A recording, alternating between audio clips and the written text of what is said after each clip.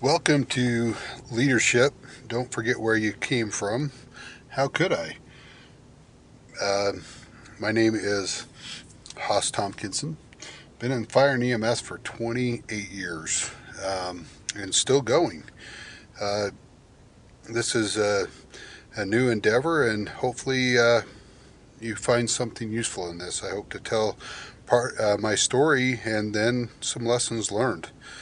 And with that, hope to keep these short so that they don't take long to listen to, but hopefully have something to offer. So, to begin with, where do you begin to tell an adventure that began 28 years ago and have it carry the same passion and enthusiasm it did during the event? Throughout my career, I've watched people promote and move up the ladder, including myself.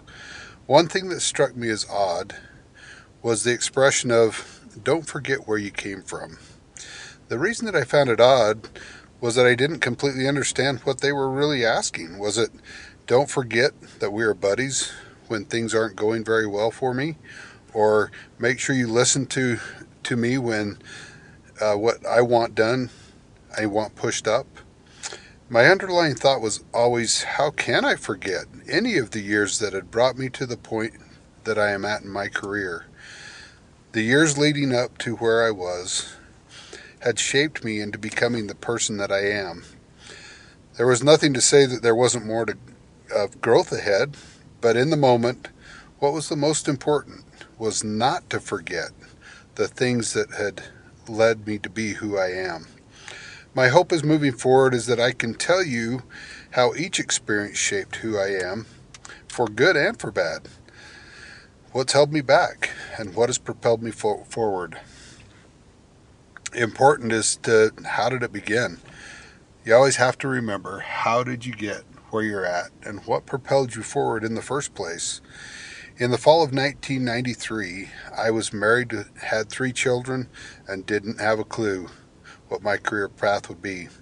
I'd gained some experience growing up on a farm and knew a lot about operating heavy machinery, but that was about the limit to my experience.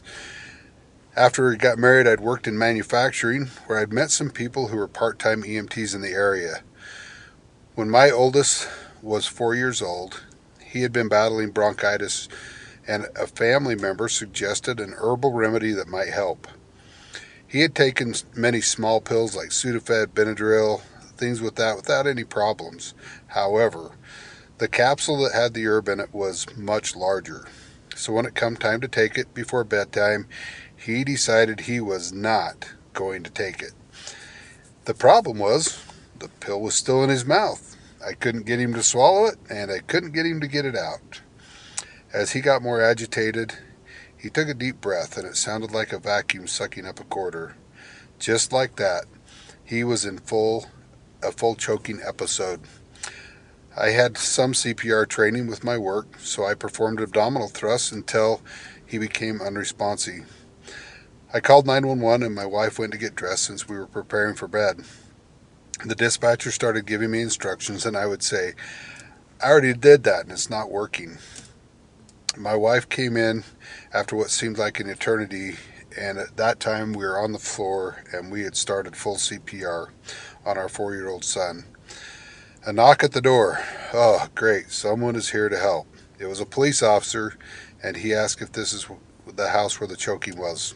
I told him yes, and he ran off. What? This is the guy that's supposed to come help me. In actuality, he was going to make sure the ambulance knew where to come. As I got back to my son's side, I could smell the ingredients of the capsule and knew that it had started to dissolve. I gave him a big breath and got the obstruction to go down. At that time, the medics walked in the door as soon as my son took his first breath in over 7 long minutes. He didn't immediately gain consciousness, and I was able to ride in the back of the ambulance with him to the hospital.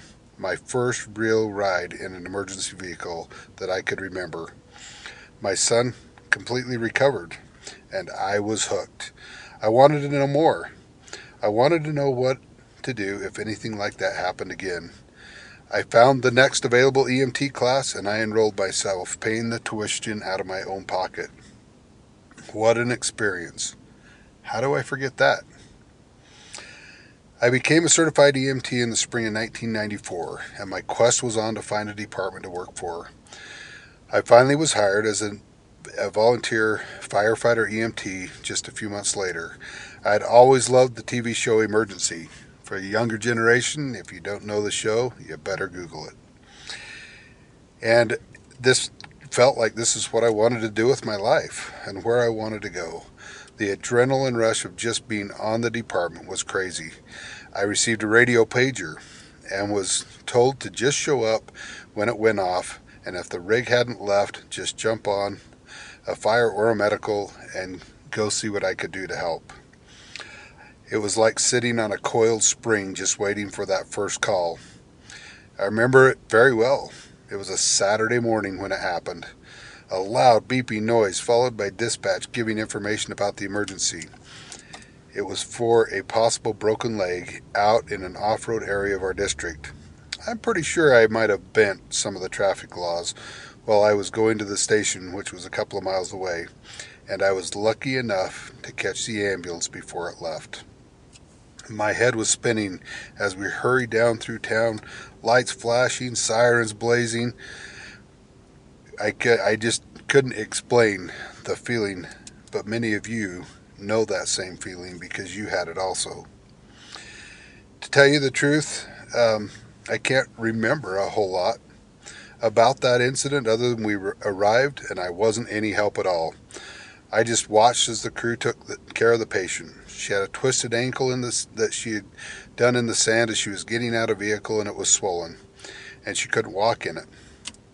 That's about it. But my interest was fully involved at that time.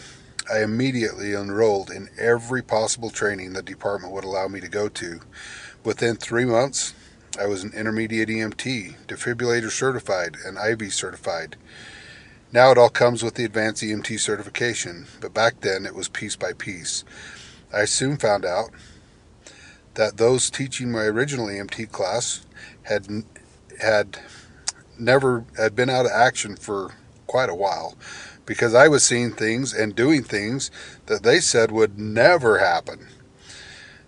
I was finally on a regular call schedule and ran with a regular crew that consisted of a couple of guys that had been on the department for over 15 years. One evening, one of those never going to happen calls came out. The bell rang and dispatch reported, "Respond to a woman in labor." We arrived on scene to find a woman in full labor and her water had broken.